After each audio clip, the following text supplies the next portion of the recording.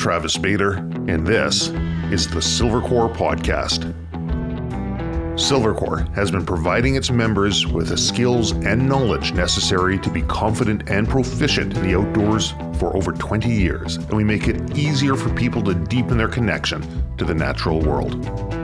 If you enjoy the positive and educational content we provide, please let others know by sharing, commenting, and following so that you can join in on everything that Silver Core stands for. If you'd like to learn more about becoming a member of the Silver Core Club and community, visit our website at silvercore.ca. I'm joined today by Dan Fritter of calibermag.ca and Nicholas Johnson of thegunblog.ca, and we were requested to put together something talking about the proposed Bill C-21, what that means, what it looks like, hopefully answer some questions that are out there from our perspective anyways. Nicholas, Dan, welcome. Thank you for availing yourself to this. Happy Travis for hosting this. So, Bill C-21, we're getting a whole bunch of questions coming through. We're seeing some information, some misinformation, a lot of panic. We're seeing how it's already affecting businesses, even though it hasn't been implemented yet. And we're seeing some businesses, some organizations using it as a marketing tool, and some political games as well being played. Hopefully, the politics side has never been my forte. I know you guys have more background there, more insight. Hopefully we can answer some of these questions and maybe shed a little bit of light on what's going on. Dan, you've been doing a lot of work with your magazine, putting together information for people. I know we put a link in our last newsletter that went out for people and some of the action that they can do. What have you been seeing? Where do you see things going? What can people do? I mean, to break from tradition, I'm going to sound like a bit of an optimist and say it looks like it's working. Because what I saw over the weekend and growing into Monday with all the other stuff that was going on, like you referenced the organizations and whatnot, was with the most important of them, the NDP, the Liberals, and the Bloc, is we started to see some splits come up. We started to see Charlie Angus from the NDP. We started to see Yves Blanchet from the Bloc actually respond directly to a journalist on Twitter saying they do take issue with some of these amendments. Now, obviously, as a gunner, we wish that they would have taken a similar issue with Bill C-21, since the foundation problem is the same. It only impacts licensed gun owners, but nonetheless, as a gun owner, you have to learn to take what you can get to a certain degree. And in that particular regard, we're starting to see the NDP and the Bloc come around. And I think that is probably a direct result of a lot of the advocacy we've seen gun owners do. We've seen people sending out masses of 300-400 letters. I know OFA has laid claim to 500,000 letters going to Ontario. And when you consider that OFA clarified their scope and said they've sent 500,000 letters. Their members have sent 500,000 letters to Ontario MPs and MPPs. So that's a huge footprint for a relatively small audience. And I think probably they're seeing similar things happen in the NDP and the Bloc. So that pressure that's going out there, that I think it's working. I think we're starting to see hopefully some pushback taking form of that. Now, obviously, it helps when Carey Price steps into the ring and goes, hey, this doesn't make a lot of sense. But I don't think gun owners should sell themselves short on this either. Like, the NDP and the Bloc were already starting to walk this back before Carey Price ever made his post. That was already happening. We were seeing that happening on Friday. So they're starting to feel the pressure. And I think that is the fracture that gun owners should be looking for. We should be making guns a nonpartisan issue. We should be looking for practical solutions, not political ones. And this is a great step towards that, I think, personally. That's the silver lining in this not very good cloud, but that's what I'm looking for. So if we back it up for the listeners, because some people will be following this day by day, watching as new advancements happen. Some people are just getting into the fray right now, and they're saying, hold on, what's going on? I heard they're coming after my hunting shotgun or my hunting rifle. If we back this up a little bit of where C-21 kind of started and what it looked like and kind of what advanced, what would that look like for the average individual? What do you mean? Well, so C-21 initially started off with as an amendment for some... Oh, gotcha. Okay, so C-21 started out introduced, I mean, this is the second version of C-21 that's been introduced even, so we could walk it back way farther, but for practical reasons, it was introduced as a bill aimed at freezing handgun sales primarily. Well, to be quite honest, it was a bill aimed at getting votes because freezing handgun sales doesn't really have any public safety aims whatsoever any more than adding more red flag laws does when you've got existing ones. So it was largely a political bill looking for political solutions to political problems. And now they've added what is fundamentally the largest gun control act in Canadian history to it. It's a ban on all semi-automatic rifles. It doesn't include all semi-automatic shotguns by any stretch, but absolutely, pretty much any semi-automatic rifle is centerfire, unless you happen to be one of maybe the 6 people that own a Sauer S303 with a 2-round integral mag and semi-automatic action. Unless you own that one gun, you're kind of stuck with this. Yeah, so this is huge. I mean, C-68, all that other stuff, it didn't impact nearly as many rifles. Imagine if in C-68 they just said it's a semi-automatic rifle ban. It would have been... It would have been way bigger, and that's what they're doing now. So they've bolted on, to what was effectively a mouse. They've added an elephant, and they're just trying to sneak it in that way. But I think also too that sneaking it in is also kind of the weakness. Like you have to kind of pull back. If you take yourself out of the equation, and if you were to say as an objective observer, and this is the first time I've done this particular thought experiment, but if you thought academically. If you bypass all the democratic institutions and you bypass all of the rules around bringing an amendment like this in, which normally it does meet some of the rules, but normally this would be asked, the minister would at least be asked to approach the committee and say, hey, we want to change some stuff. Here's why. They didn't do that at all. It gives you a bit of faith in that. That's again, if you're looking for silver linings, you look at this and you go, their biggest weakness was they didn't consult. They didn't follow any process, and the process is what makes good law. The process is what creates consultation, creates committees, creates witnesses, creates friction, so that one party in charge has a bit of friction, has to automatically make some concessions to the other people. They didn't do that because they didn't want any of that friction, and now we're seeing that it kind of works. So I guess on the upside, you got to think that maybe this is the system working in a really perverse and backwards way. It shouldn't have to work this way. This feels like the safety net underneath the bridge that you already jumped off of catching you more than it does any kind of real safety thing. But I think, it's quite the progression if anyone's looking at it and going, well, how did C-21 go from not affecting me to I can't take my bar outside? Well, a Tuesday, a couple weeks ago, that's how it happened. At the last moment there. So C-21 essentially was they're approaching handguns. Now, C-21 hasn't been enacted into law yet. No, it's 2 readings through. It's in the committee phase. Clause by clause. That's where they brought this in. Okay. So the handgun freeze has reached royal assent, according to the website. So C-21, as a bill, it's gone through first and second reading in the House of Commons. Generally untouched. So first reading is when they just introduce it. And it's the basic, I want to make a law, and this is what I'm thinking. And everyone goes, okay, that sounds like a good sentiment. Maybe, sure, yeah. Then they do second reading where it gets a bit more serious. It's supposed to be a bit more formal. They do that reading. And then it's like, okay, we've adopted that. That's what they've done so far. Then it goes to committee. And the committee is you'll hear it colloquially referred to as SECU. It's the Standing Committee on Public Safety in the House. There's another similar committee in the Senate that does the exact same job. The bill then went to the committee. The committee discussed it. They had a bunch of witnesses called forward for 2 weeks, I think. Was it? It was a relatively lengthy witness period. Nick would probably know longer because he covered that at length. A couple weeks? Yeah, maybe even more. I think, yeah. Maybe 3 even? Lengthy, a length, not as long as C-71 a few years ago, but a lot of witnesses.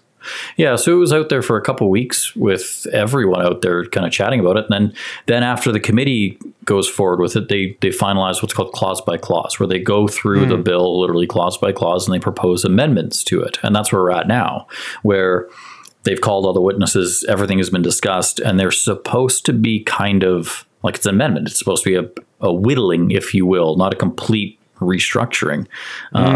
They kind of had all these witnesses and they went, well, handgun free sounds great, but it'd be better if we just ban all semi-automatic firearms. That'd be way cooler.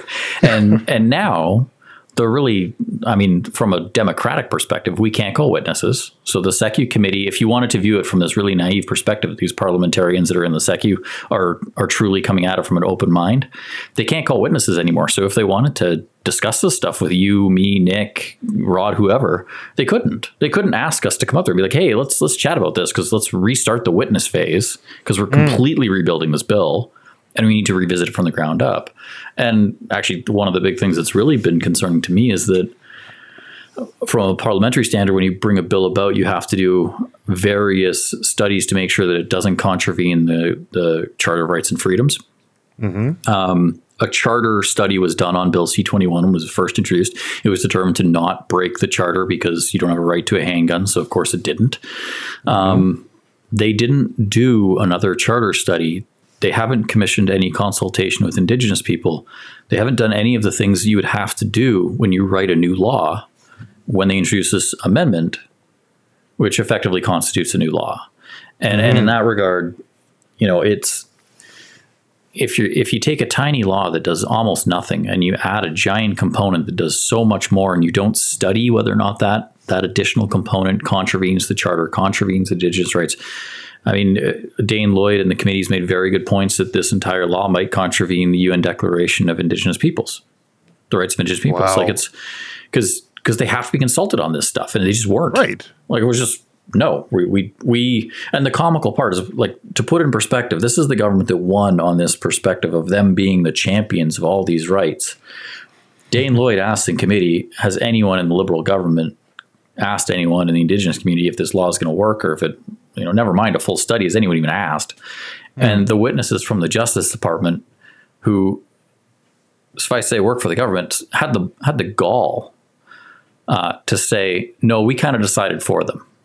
In 2022, after all of this that's gone on, wow, they literally said, well, we kind of looked at it objectively, wrote a report as a bunch of white people that aren't Indigenous. We kind of decided this was probably in their best interests. And it's like, wow, God, the hypocrisy. It is truly galling in that Oxford Dictionary sense of the word, like stainless screw, aluminum, metal kind of galling, just painful. No one likes it. It's awful. Okay, so you go on the public safety website and they talk about the different items of the amendment, and some are going to be coming in through OIC, through Order in Council, and some through Royal Assent. So since we've established that they're trying to approach this by Royal Assent, but it has yet to reach Royal Assent, one of the questions that came up was, how come the handgun freeze is in effect right now if it hasn't gone through?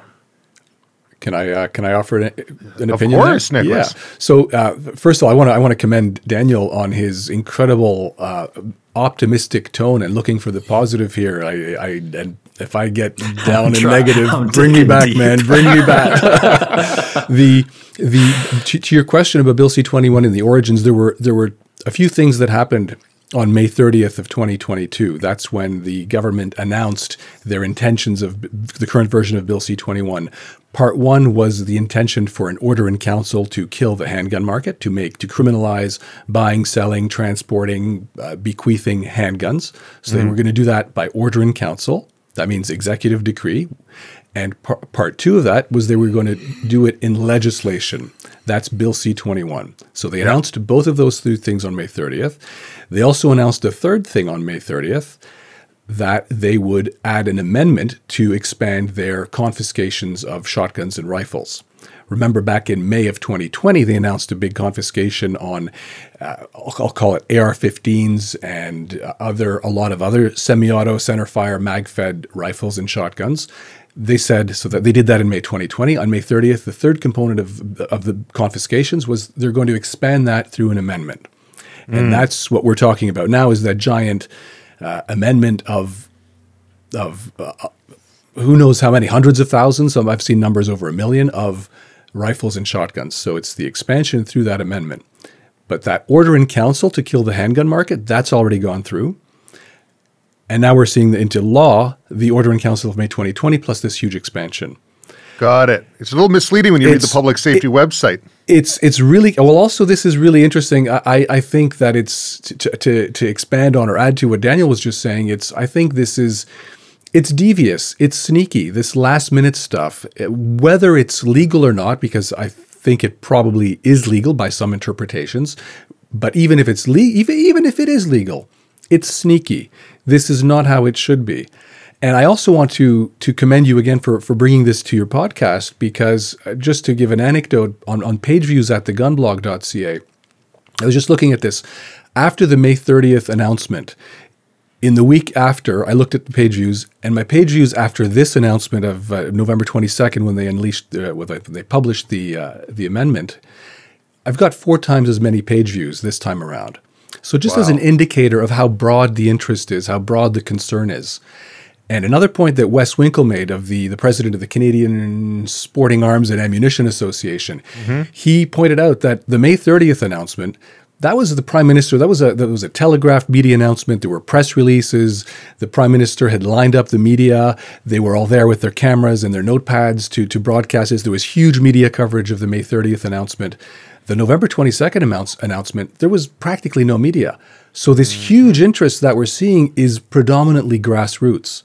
It's people reading Caliber, it's the Gun Blog, it's Silver Corps, it's Ian Runkle, it's this grassroots, and the organizations, the other gun orgs. It's completely grassroots, and the level of interest, the OFAH, right, the 500,000 letters to MPs. It's just staggering. It's unlike anything that I have ever seen personally. I've only been following this a few years, but from what I'm hearing, it's unlike anything anyone has ever seen.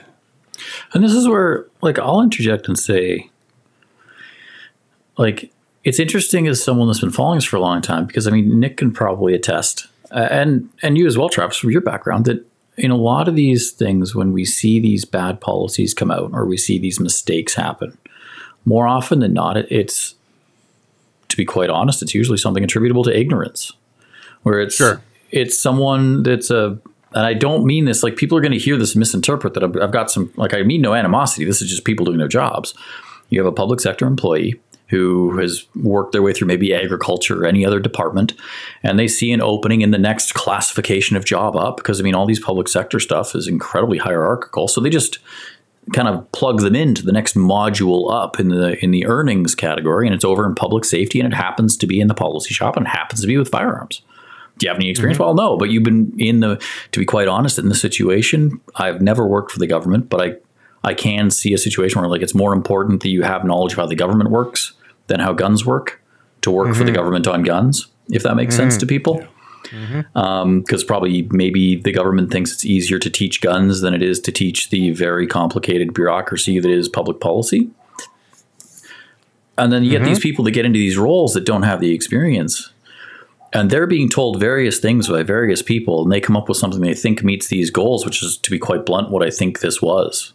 And the politicians go, yeah, okay, well, the experts say this will work. And I think basic groupthink happens, where the bureaucrats on the inside are referred to as the experts for long enough the politicians believe them, forgetting that these people were promoted in through agriculture and don't really have expertise per se. And then everyone just goes, yeah, this looks good. The experts say so. And that's what we see in committee. That last committee hearing last week, where we started to see Murray Smith and justice witnesses effectively directly kind of going against what one another were saying with what would or would not be banned, where justice was saying, well, it's if the gun was originally designed with a 5-round magazine, which is not how Murray Smith has been interpreting these words for his entire career. Right. You start to go, this doesn't, I know there's, and again, this treads on some people. There's a lot of people who think there's victimhood and animosity and acrimonious. I think it's just the government kind of being dumb, to be quite blunt. I think they kind of went, hey, bureaucrats, come up with a solution to help us ban these guns. This was the solution. They rolled with it, and they never looked at it, quite honestly. So maybe, let's say being dumb, but this amendment that came on is what, 330 or 13, something like that, pages long. That would take a while to put together, and the execution of putting that forward doesn't sound like it was coming from a place of ignorance. Like the idea of that we'll just tag this on at the very end where we kind of bypass. But I guess scrutiny. that depends on who you call an expert. Because I mean that the 330 pages is largely based on, if we're being honest, because I also think that as gun owners we've got to be honest, it's a huge amendment. 330 pages. It's really easy to say they planned this out forever because of the length. Sure. We could distill this down to 10 pages. If you wanted to, right? Like you take out all the AR-15 variants, you're probably left with a document that's maybe 50 pages. You take out the French side, that's 50% of it, well, you're left with 20. And you take out all the other, the VZ-58 known as, you maybe got 2 pages, of an actual synopsis of here's what we're looking at banning. That's obviously Murray's hit list. We've all known that. It's from the 2020 thing. It's been circulated. It's also very much parallel to the list that's been circulated by Pauly Saint-Souvian and the Coalition for Gun Control. The notable gun on the list that you got to look for to draw that parallel is the Robinson Arms XCR. It's never been involved in a shooting.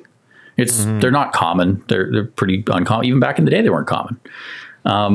Never been involved in a high-profile shooting whatsoever. It's been involved in all of these bans ever since. And it's been on Pauly's lists and gun control's lists since day one. When you hear Marco Medicino say things where he says like, oh, Marc Lépine was captured by a gun registry at Polytechnic. No, he wasn't, but that's what Pauly Saint-Souvian told him. So you can kind of just use some pretty elementary deductive reasoning skills to go, well, they're just consulting with Pauly Saint-Souvian, which is not an expert on guns. They're an expert on what happened at Polytechnic, which doesn't necessarily, everything about a car crash doesn't make you a car expert. Exactly. I've used that one before. Just because I've been hit in the face, it doesn't make me a boxer, right? So what about the Plinkster? I understand. I haven't read through the whole list there. Is the Plinkster not a little 22? Is that on the list there? It is. That was on that was already listed in May 2020, I think. Yeah. The Mossberg 702 Plinkster. So the 702, the 715, the Blaze previously, because that's essentially a Plinkster with a AK-style plastic wrapper. Yeah, just put a plastic wrapper on the thing. From what I understand, the very original ones that came through, I've actually seen photos of them where they've taken them apart in videos, and you've got a 702 Plinkster in the middle. Yeah, it's like every other 22. You just what do they have against that rifle? Now this rimfires are on there. Well, and I got to say, some credit goes to Tim Thurley over on Twitter, who's done some extensive work on the definition of variant and filed his own ATIPs and whatnot. Okay. So credit goes to him on that. Variant apparently can include guns that look like other guns. It's as simple as that. The government has decided that the variant includes guns that look like other guns. So if gun A looks like gun B, well, I guess they're variants of one another. So and Murray Smith testimony in the federal court case is also from, I think, October of, I think it's 20. Gosh, I'm having unsure if it's 2021 or 2020, but his testimony under cross-examination, like Daniel's saying, like variant is anything that Murray Smith and his colleagues want it to mean. Right. It's that huge issue that we've been dealing with for years. Yeah, there's 2 terms. One was a variant, and the other one was a modified version of, I think were the 2 terms. Okay. That would never be... can't be defined. They can't be defined, and they won't be defined because they want to leave it open to... But I think, and this is, again, not to interrupt, but screw it. To interrupt, because I'm doing it. I'll own it anyway. Go ahead.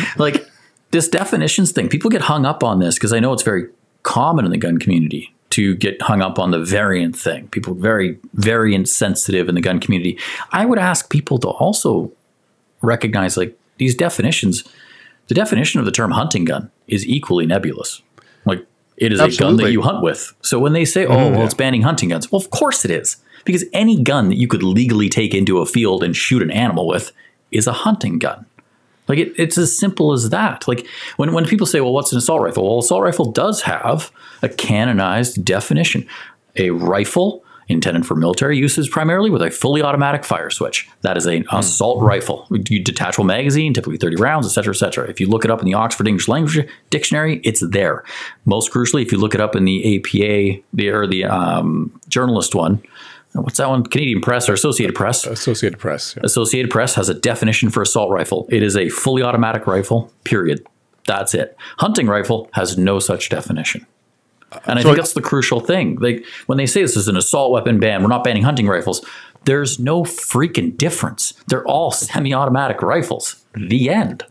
I would also suggest that we not use those terms except in specific circumstances, because today, in 2022, Now you guys are the technicians, so I'm stepping outside my lane here. But the idea that some firearms are different than other firearms, I guess what I'm trying to say is they're all made in the same factories. They're all designed by the same engineers. They all come through the same factories, retail channels, or I guess even and the people who use it might be different. But to make a distinction that, oh, this is a military gun, this is a hunting gun, this is a ranching gun, this is a farming gun, this is a self-defense gun, I don't think that type of language serves us, or even it might be useful for some purpose, but it doesn't have it's not a useful distinction, I don't think. No, and I think, again, to expand on that, I know this discussion around what guns are has been one that's been kind of problematic for me. It's been frustrating for me because what guns are designed to do is to launch a projectile. Full stop. And I think a lot of gun owners, like if anyone's listening to this, whenever someone brings that up and says, well, we got to ban these, they're designed to do blank. Yeah. If whatever blank is not throw a rock at high speed downrange accurately and reliably, the answer is incorrect. Because that's all, I literally have talked to people that design guns. And if you go to Colt Canada, they say that, no, we don't design these to do anything other than go bang, make the bullet hit where it's aiming, and do it reliably. And then the other added design parameters are things like light, like whether or not it's lightweight, is it heavy, how long is the barrel, it's basic stuff. But guns are designed to go bang and shoot. That's it. The guns are designed to shoot. What you shoot at is where the person enters into it. And that's a whole different metric. And I think this whole assault style hunting gun, these definitions do a tremendous disservice to distract from that they are just guns. They can be tremendously dangerous in the wrong hands, absolutely. That's why we invested heavily in this massive system to keep them out of the wrong hands. Why are we now investing heavily in specific kinds of guns in the right hands? It doesn't make sense. It's like calling it an assault vehicle. This one's an assault vehicle because it was used, or it's got X weight or X capacity. It's painted black. Mm-hmm. Yeah, or like we got leadership style government. Doesn't necessarily mean we've got a functioning government either. Travis, I'd also like to come to zoom out here to. I think a lot of gun owners were surprised by what happened when this amendment to Bill C-21 was introduced or published, and I think that's also unfortunate because we had huge signs both in the short term. We have a government under the Justin Trudeau Liberals and Justin Trudeau himself who is very clearly, obviously hostile to gun owners. He's campaigned 3 times now. He's won 3 elections with a message of prohibitions and confiscations. So the fact that this happened shouldn't be a surprise. On May 30th, the government said they were planning an amendment to expand the confiscations, so it shouldn't be a surprise from that point of view. And bigger picture, back in C-68 of 1995, the Firearms Act, the Anti-Firearms Act, has... let me rephrase that. C-68 has an amendment to the criminal code that allowed Cabinet to ban any gun that it wants anytime if Cabinet doesn't think it's reasonable for hunting or sporting purposes. So the minute that was in the law, we should have known, and a lot of guys who paid attention back then did. That's way before my time, way before I was interested, but I'm relying on stories that have been related to me. Anybody who was paying attention should know that the fact that was in the criminal code and the fact that all gun owners are regulated by the criminal code meant it was not a matter of if, it was a matter of when.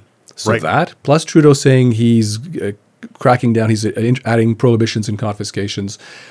So I can understand people would be upset or angry about what happened on November 22nd of 2022 when the amendment came out, but nobody should be surprised. Right, the writing's on the wall. Yeah, it's been on the wall for either decades or months, but yeah.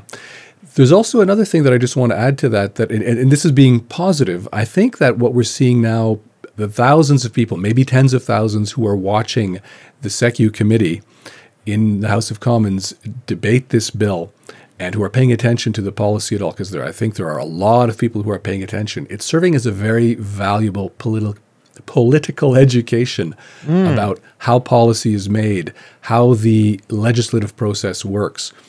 And going back right to the beginning of the things Daniel was mentioning about this last-minute amendment, after all the witnesses has come in, snuck in under the wire, all this stuff, introducing a massive amendment that was not presented to Parliament. All this stuff is making people very suspect of this government and about government ethics and the political system. And I think that's actually dangerous because we need trust in politicians. We need trust in the system to function as a society. That's my opinion. And this kind of stuff, the way it's being done, nothing to do with firearms, just purely the procedural aspect, is undermining trust in politicians and the political system. I think that's dangerous. Well said, Nicholas. I want to talk about the terms, hunting guns and assault weapon a little bit, but one point on what you were just saying there, C-21 encompasses more than just firearms, doesn't it? The only aspect I paid attention to is firearms, but it sounds like you know something. Well, I know very, very little on this, but I think Daniel probably has a little bit more information. It covers more the airsoft. You're talking about the airsoft. Yeah, I mean, it's obviously impacting airsoft, and then broader reaching kind of brackets or parenthesis around firearms is the red flag laws and all the additional work around exemptions for things like nuclear facility guards to carry AR-15s and stuff like that, because apparently AR-15s are the only tool that is acceptable for our nuclear facilities to be defended with, but you can't have one. The biggest thing is airsoft. It bans airsoft. Okay. That's all there is to it. There's no other way to put it. I mean, it doesn't ban it. I mean, being a bit glib there, but it basically bans anything that's a replica firearm. And if anyone's familiar with airsoft, airsoft is all about, for most people, about milsim. It's about the simulation aspect. But you can't really simulate those situations if you've got some funky Nerf-looking space doodad that you stick the BBs in the side of or something. Like it's, kind of ruins it. So, and plus too, this is something that Canadian gunners have to realize, because it's where airsoft and gun owners overlap significantly. We're not a big market. Canada is not a significant airsoft market. We are not a significant gun market. Full stop. Like, there's no other way to put it. I used to argue this point when I was 10 years ago and new in the industry. I was gung-ho, Canada's big. No, we're not. Like, they sell more guns in Texas than they do in Canada. And in terms of airsoft, globally, there are other bigger markets by far. What the Liberals are looking at doing ostracizes the Canadian market for both. It requires Canadian airsoft people to find a product that does not currently exist on the market today to practice airsoft as they currently do. So they're either going to have to change their behavior to meet the law, not that their behavior is currently criminal. They're going to have to change their currently law-abiding, currently entirely unharmful behavior to be unharmful and law-abiding some more with different stuff, because no one's going to build guns for them. And it's the same as Canada. I've seen a few people kind of say on social media, well, I guess we're going to have to redesign mag wells. We're going to have to... No, it's not going to happen, guys. Like designing a magazine is one of the most expensive parts of designing a gun, because it sees a ton of wear and tear. It's very diverse in terms of your metrics, where things have to line up, measurements, you name it. It's very, very complicated. Like, to the point where a lot of gun designers say if designing a reliable gun is as important as designing a reliable mag, and then you wrap a gun around it. You're going to really expect people to go out there and design a whole new magazine format that cannot be replicated anywhere in the world to hold more than 5 rounds for a market of 2.2 million people. How many of those 2.2 million people are buying new guns every year? Well, not all 2.2. Okay, so let's take those people. Now you're getting to the market size. It just won't happen. Right. These laws will not be adapted to by the market. They will meet their objectives in that goal of evergreening legislation that will prevent gun owners from circumventing it, because there's no point. But that's just the death knell of it. It's not like airsoft is adapting. It's dying. It's over. Like, no one will make a semi-automatic rifle for the Canadian market. Yeah. If you're rich enough, you can go buy a Sauer S303. Someone will sell you one. They're custom made. You call them up, give them your name. They'll put it on the side of the gun. But if you don't have $5,000, well, I don't know. Go buy something else, I guess. That's what Trudeau would say. Like, it's something else that's equally good but worse. Like follow-up shot with a bolt-action rifle. Never as good. As an animal advocate guy, this pisses me off to no end. I think also, Dan, what you're saying is incredibly important, and it answers the question that I've seen on social media that some people are asking. They say, oh, I don't have any guns that are on the list, so therefore this doesn't affect me. And that's false. You might not be targeted by the Yeah. confiscations directly yet, yeah. But how are you affected? Well, every gun owner in Canada is affected because as the market shrinks, well, some manufacturers are going to simply say, you know what? The Canadian market is not worth it to us. That's gun manufacturers and that's ammo manufacturers. So what does that mean? Well, you're a gun owner who shoots whatever. Well, you're used to buying your ammo at your local gun store. Well, is your gun store going to be able to make it through this? Maybe, maybe not. And let's say your local gun store makes it through it, and let's say you're used to going the day before a hunt or the day before a range event or range day and stocking up on a couple boxes or dozens of boxes. Well, are the ammo manufacturers still going to serve the country the way they do now? So we're talking about some gun stores disappearing and dying. We're talking about gun clubs eventually disappearing and dying. So this confiscation is suppressing the relatively that's all suppressing the Canadian gun market, and that has ramifications on everybody who is in the Canadian gun market. Every gun store, every gun club, every gun owner. I mean, to put that in perspective, if anyone's wanting to know about context on that from an industry side, imagine going to the range with a Lee Enfield. How many rounds are you probably taking for an afternoon? Let's say you get there after lunch, you're going to leave before dinner. You probably, if you're me and you're taking, let's say my K-31, I'm going to call 50 rounds ample. I probably come home with half of them because I'm just there to plink away and practice breathing and all that. Now imagine you go into the range with an AR or WK-180 to practice 3-gun matches. How many rounds are you taking? Hundreds, right? A lot more, right? That's what the retailers are seeing. When you worry, when Nicholas says this is going to affect your retailers, think about that. Think about every gun owner. If you're listening to this in a big city like Toronto and you're talking about Al Flaherty's, or you're listening to it in Red Deer and you're talking about a small shop there, doesn't matter. It could be the powder keg and Kamloops, it could be reliable gun. This is a huge reduction in volume, and that's going to have dramatic effects. So even if you don't shoot these guns, let's say you're that guy that only shoots the Lee Enfield, well, your box 303 is going to go a hell of a lot more in terms of price, because the lease that reliable gun, the powder keg, everyone else has to pay, which has gone up tremendously because real estate under Trudeau, that lease still has to be paid, except instead of being paid for on thousands of rounds of 223 or 7.62 like it normally would be, it's going to be carried by guys shooting 20 rounds of 303. Got it. Every one of those rounds is going to go from $1 to maybe $5 even. Like, we are looking at, effectively, if people want to know where this goes, the European gun culture, where if you can afford it, it's a great sport. And if you can't, try baseball. Tough. Fishing. Like, it's really that. There's no other way around this. They're moving it into that for the rich. And if you're Joe Blow, blue collar hunts for your food, you're SOL, man. And I've spoken with numerous gun stores, you list off a few of them right there, about the effects that they're seeing currently. And the same thing keeps coming back. The people who want to buy new kit and buy lots of ammo, those are handgun shooters, sport shooters, people who are shooting the semi-automatics. The handgun, when that announcement came in, there was a surge on buying, but there's no new guns being bought. This has all been addressed before. It's the same number that would be sold over a year. It's just sold over a condensed period of time. Yeah. It was an untenable thing for the stores, and now they're seeing the repercussions very quickly. If C-21 goes through, Dan, what you're saying will come into effect. It's already largely coming into effect. You're going to see layoffs. You're going to see small stores shut down or really niche down and prices go way up.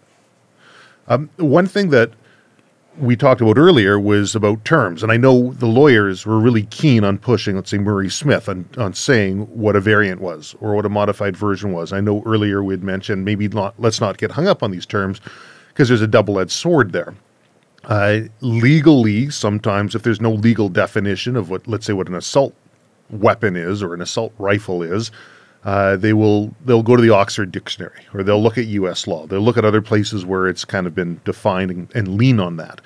I think the lawyers really wanted a definition of a variant to constrain future prohibitions and put a box around what it is they're looking at. And the very telling point is that nobody wants to put that definition on. If we move forward and we're talking about, like you say, this is a hunting rifle, we're going after the hunting rifles, I don't know. I look at this two ways. Number one, it's giving some context to those who are outside of the firearms industry and saying, well, that doesn't really make sense. Why would they go after indigenous groups who use this firearm predominantly? Why would they go after the farmer or the hunter? And I can see some value into leaning on that. I do understand the gun owner standpoint of saying, the second we define hunting rifles, everything else is going to be gone. And these are the only few until they whittle that down further. I'm torn on the two sides of that. It's kind of like saying never call it a weapon. It's a firearm. Well, the criminal code actually calls it a weapon, right? Even the receiver. A weapon is anything that is used, can be used, designed to be used to threaten, intimidate, or cause bodily harm to somebody else, and without precluding the generality of the foregoing includes a firearm. Words are important. Where should people stand on this one? Should we be doubling down and saying, look at what they're doing to the hunting firearms, or should they try and distance themselves from that? I'd like to respond to that. Okay. I would say I agree with you, and that it is a double-edged sword, and there's pros and cons to each one. I think the advantage of using phrases like farming gun, hunting gun, ranching gun, target gun is that it makes it sound nice, and it's maybe appealing to certain people. The risk is that we forget that it's the same guns that are used by military, self-defenders, home defenders. It's exactly the same tool. That's the first thing. The second thing is I've chosen to, in my coverage at the gunblog.ca, in my presentations and discussions, focus on the confiscation from people. Because we have to remember, it's simpler to say that they're going after X, Y, or Z guns. But we have to remember that the confiscations are always targeting certain people, right? At the end of the day, it's not the gun that's legal or illegal. It's the possession, the purchasing, the acquisition, the having, buying, owning, and that's a human activity. So it's to bring the people back into this and remember that they're not. I even prefer to say they're not going after guns. They're going after people. And Daniel said this in his opening sentences, government licensed firearm users. Now, this is where we get to the con side. That's a mouthful. That, like, what the heck is a government licensed firearm user? It's much easier to call that they're going after hunting guns. So rhetorically, if you have to make an ad or a meme, they're going after hunters, it's conceptually much simpler. So there's a huge advantage there. Does it come back to bite us in the bum in our policy discussions? I think it does. So pros and cons, man, pros and cons. And I think, like, from my perspective, I echo Nick's sentiment entirely. Like, I agree with everything he said. I have there's nothing really to add beyond, like, I think maybe gun owners maybe just get too hung up on the terminology. Yeah. Because I used to. I've been guilty of it. I think a lot of us have been at various junctures. And at this point, I can say, like, my background is primarily in writing and English literature, so I kind of rely more on the language purity. A gun is absolutely a weapon. It can also be a tool. It can also be a fishing weight. It can also be a hunting rifle. It can be whatever you want it to be. You know, like, you can strap it to the tire of a car and use it as a ski in the snow if you want to. It's just a metal implement, right? Like, it is a thing that's commonly called a gun. What you add to that is kind of secondary and is more projection. And this is how I viewed it. I think gun owners would be beneficial is maybe get caught up on how other people refer to it less and correcting them less, and maybe infer from their usage more. Like, if someone refers to a gun as a weapon constantly, maybe instead of correcting them and being like, no, they're not weapons, maybe infer that that person has a little bit of hesitancy around guns. They have a little bit of an acrimonious attitude. They're a little bit nervous. And the best way to address nervousness or ignorance, which is commonly what that comes out as, is not by just steamrolling over them and being like, no, you're wrong. Right. So I just don't get caught up in it. Because I've done tons of interviews where people call them weapons, rifles, guns, you name it. It doesn't matter. If you've been in the Army and someone calls it a gun, they'll bitch slap you back and say, no, that's an artillery piece. That's a rifle, you know? So it's names are really more about who's using it than what it actually is. And I think gun owners get too caught up in that stuff. And I think we let our politicians get caught up in it too. And this is where this hunting gun thing, it exposes a bit of a mutual flank for both the conservatives and liberals. Because the liberals have to kind of admit that an AR-15 is just a semi-automatic rifle, no different than a Browning BAR at some point. And at some point, someone, and believe me, I'm sure that there is someone in a liberal war room that's a little bit worried about someone holding up an AR-15 round and holding up a BAR 30-06 round and going, this rifle shoots these, 4 of them, as fast as you want. The other one shoots these. So they're worried about that. The Conservatives, on the other hand, are also worried about it because they want to be seen as defending hunting guns because that's socially acceptable in Canada. But they also have to accept eventually reality has to accept that there's no difference. A semi-automatic AR-15 and .223 is just as good at hunting coyotes as a semi-automatic BAR and 30-06 is at hunting elk. They're just guns. And we should, by that, I agree also that we should be calling, in certain cases, we should be referring to the AR-15 as a hunting gun.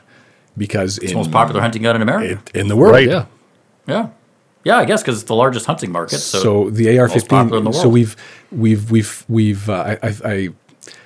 I avoid referring to firearms as weapons because I think philosophically they are not. But I also agree, Dan, wholeheartely with you that that's they can be like that's a discussion that about 3 people are interested in. People who like to splice hairs, and 3 of us are interested in But all 3 of us are in this one podcast. Oh my god! And that slippery. What are the odds? I think you're also pointing to a slippery slope of how this policy is being rationalized. First, they say, "Oh, you can't use it for hunting." Oh, and part 2, since you can't use it for hunting, you don't need it. Oh, and so let's just confiscate them. So it's a minute. That's where those people who say no, we draw the line at the first step is where we draw the line. Because once they go take that first step, there's always the second, and then the third, and then the fourth. Absolutely true. Like in committee, I remember vividly last week, Justice Witness, and this is a non-political public sector employee working for the Justice Department, who had again the gall when the Benellis were brought up to simply say, well, they were banned in '92, so obviously they don't have any practical reason because they've been illegal since '92. Right. Like that somehow, like being banned in '92 prevents them from being useful. And Nick's right. They're going to do this. They're going to say these guns, they're going to ban them. If they do ban them today, these guns will never be considered viable hunting rifles in the future because they'll simply say, well, no, they're illegal. They have been illegal. You have kind of like the AR-15 in Canada is not a viable hunting rifle because you're not legally allowed to hunt with it. It becomes a self-fulfilling prophecy, effectively. That's right. Same with handguns in the bush. You can't. Yeah. Yeah, exactly.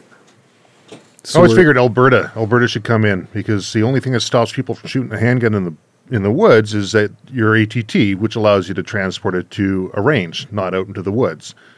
And ATTs are given out provincially, although you'd know more about this, being the hunting and guy, hunting definitely more than me. Like, could you be able to hunt in Alberta with a handgun if the CFO said so? Yeah. I mean, they do it in the States. I remember being down at the Springfield, Massachusetts. But legally, like, could the CFO of Alberta legally, without rewriting the Firearms Act, like with the current framework, issue an ATT to someone for like a 44 mag, and then that person have a tag for a deer and go get a deer with a handgun? Would that be illegal? So we have federal and provincial laws, and provincial laws, if your province says you're good to go and use a handgun, then the federal laws say, kick in, mind you, ATTs, and this would be great to have Ian on because I'm no lawyer, but the ATTs are issued provincially. From my understanding, that's one of the things they're trying to change and have a federal oversight on all ATTs as we move forward. ATCs. Well, an ATC is also something that you can bring out, but it'll have conditions attached. I think they're moving the ATCs to the RCMP federally for ATCs for protection of life, but the ATTs I think that's part of C-21, isn't it? Yeah, but the ATTs I believe are staying. I don't think that the regulatory body for ATTs changes as far as I know. Again, hashtag not a lawyer. On that question though, isn't it? I'm not a hunter, not a lawyer, not a hunter. Is it not? My understanding was that it's illegal in Canada federally to hunt or to use a quote-unquote prohibited or quote-unquote restricted firearm for hunting. You can only use a non-restricted, and therefore handguns are automatically out. So that would be a provincial rule, depending. Provincial? I don't know every province, but the provinces govern the use of implements for hunting, whether that be a spear or a bow or a firearm. That would fall under provincial rule. Municipally, they can put extra rules in place as well.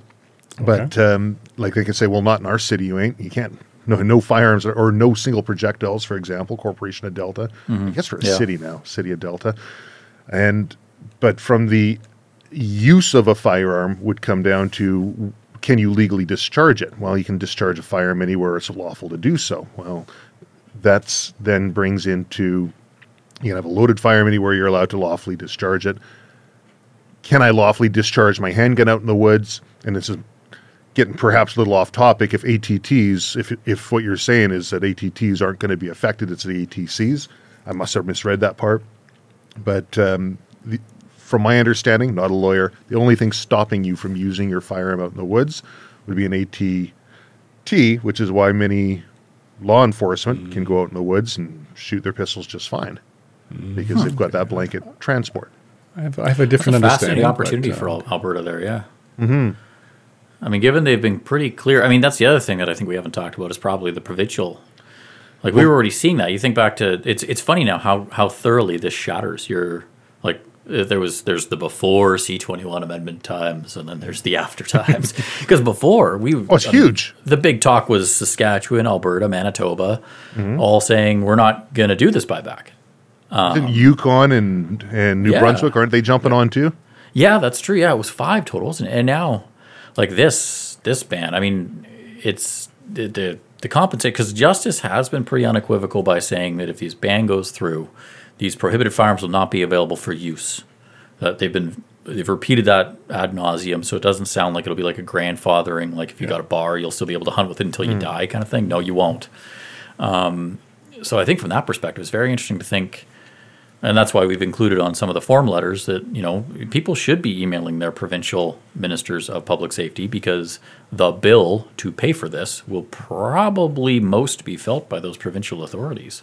And there's so many wedges. Like, it's funny that this one wedge, that is very obviously an attempt to create a liberal wedge for likely an election next spring, has created, I think, probably a lot more wedges than they anticipated. So, I mean, Nick's saying, don't be surprised. I think he's right. But I think it might have surprised some people that it probably really shouldn't have surprised, like the people that wrote it. I'd like to add to that, if I may, that this bill is also quite nefarious, because even though it would be a federal law, ordering confiscation essentially, because you won't be able to buy, sell, or pass on to your heirs. It's offsetting the costs of that confiscation. There's no mention of who's going to do the confiscating. Well, who's going to do the confiscating is your municipal police force. So when Hunter Bill or Hunter Joe dies and someone has to come and collect the guns, well, who's going to do that? Well, that's presumably going to be the municipal police force. Well, the municipal police forces keep saying, we don't have the budgets for this.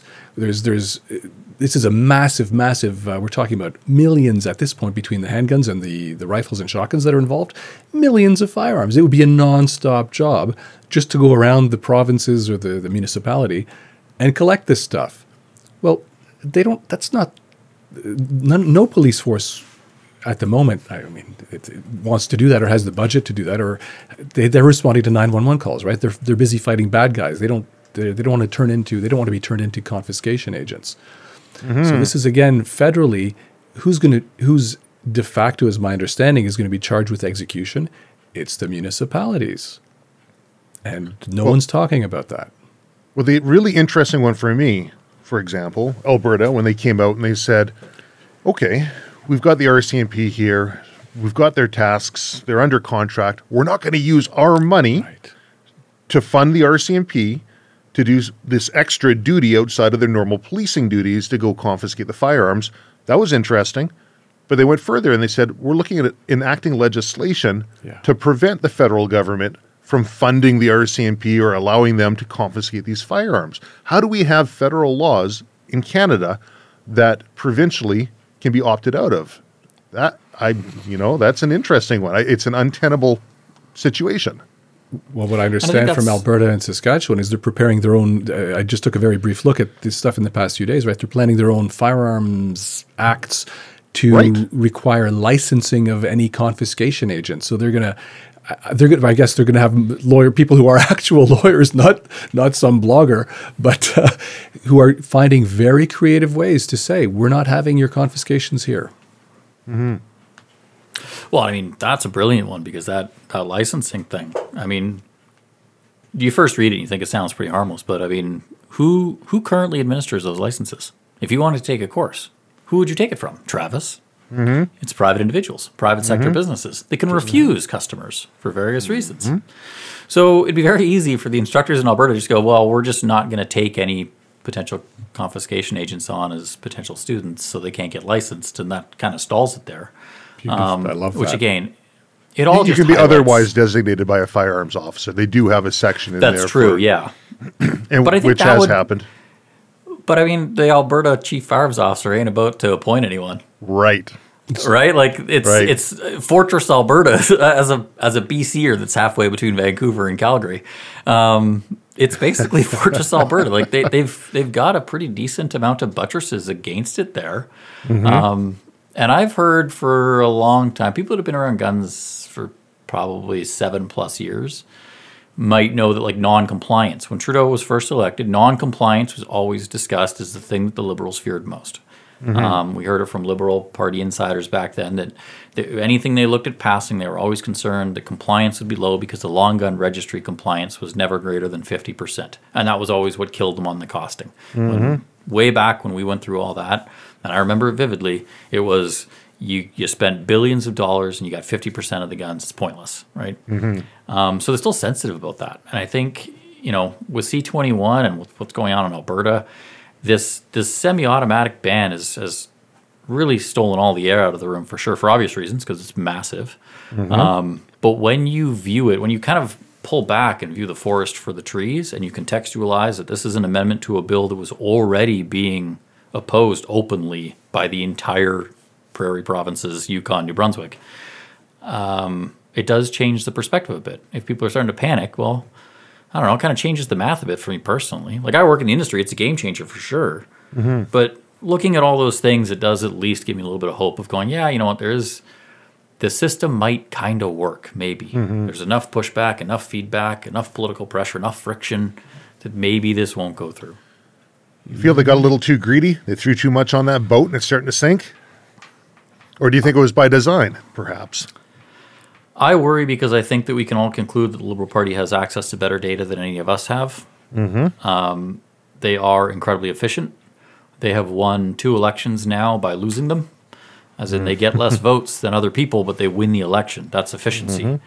And I worry about that because this stuff does play in. And if anyone's, again, people got to step, if you haven't, step out of your echo bubble and just Google Carey Price on Twitter. Just Google it and look at not the results that you want to see, but just scroll through them and read them all, because you'll find that it's probably about 50-50. That there's a lot of people who, happy to stand with him, happy to see him standing up for all that stuff. And there's a lot of people saying they're going to throw his jersey in the garbage and stuff like that. So it's pretty even. And I think people should probably keep that in context. So I don't know. I mean, I want to say so. Ultimately, I guess the pragmatist in me wants to say that on exit polling, gun politics never actually cracks the top 10 on why people cast a ballot. So will this be the reason people vote for Justin Trudeau or don't? No. Will this be the reason that people volunteer for a political party? Yes. Will this probably create more... Does this create exponentially more leverage within the NDP and the Bloc Québécois for gun owners to create change within those party structures? Absolutely. That's the big takeaway. I think if gun owners are looking at this for the absolute, what is the absolute best thing that could happen from this, it would be gun owners liaising with the NDP and the Bloc and effectively taking guns off the political table by doing so. By using this as an opportunity to recognize the Liberals have opened the door for us to have a conversation here and for us to have that conversation with all of the other parties that want to, and clarify that, like I said, we license the people. We license who has guns. I wouldn't want to be in a room with someone with criminal intent, whether they were armed with a 22 or a 50 cal. It wouldn't matter. I'm probably not getting out of the room alive. So we control the people. Let's spend a lot less effort controlling the individual things, a lot less time, a lot less money. I think that could probably work for the Bloc and the NDP. Those parties want to spend a lot of money.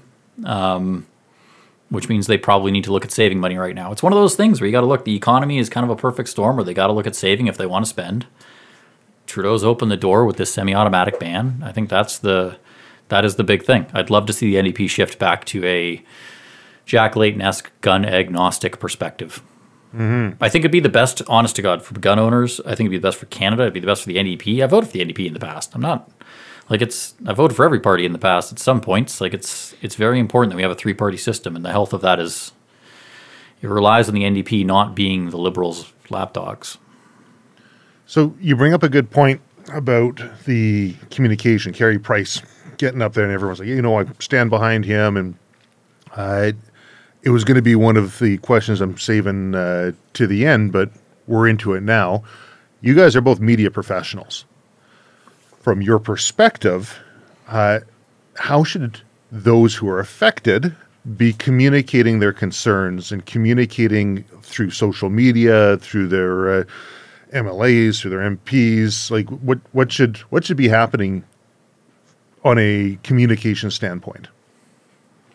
Because I see some groups, some businesses, some individuals even are trying to make hashtags popular, so it's used as a marketing tool for themselves, which I guess is great for them to market in their way, unless they come under some form of censure and everyone can make that association the attacking point, which is what's happening right now with the CCFR and the hashtag We Stand With Them, and they didn't like the code that was used. I just got some information on that. I don't know all the ins and outs, but I guess there is some hue and cry saying they use a distasteful discount code, and now the message is disappearing, and everyone's focusing on that, I guess, marketing aspect of it. Should people be staying away from that? How should we be communicating?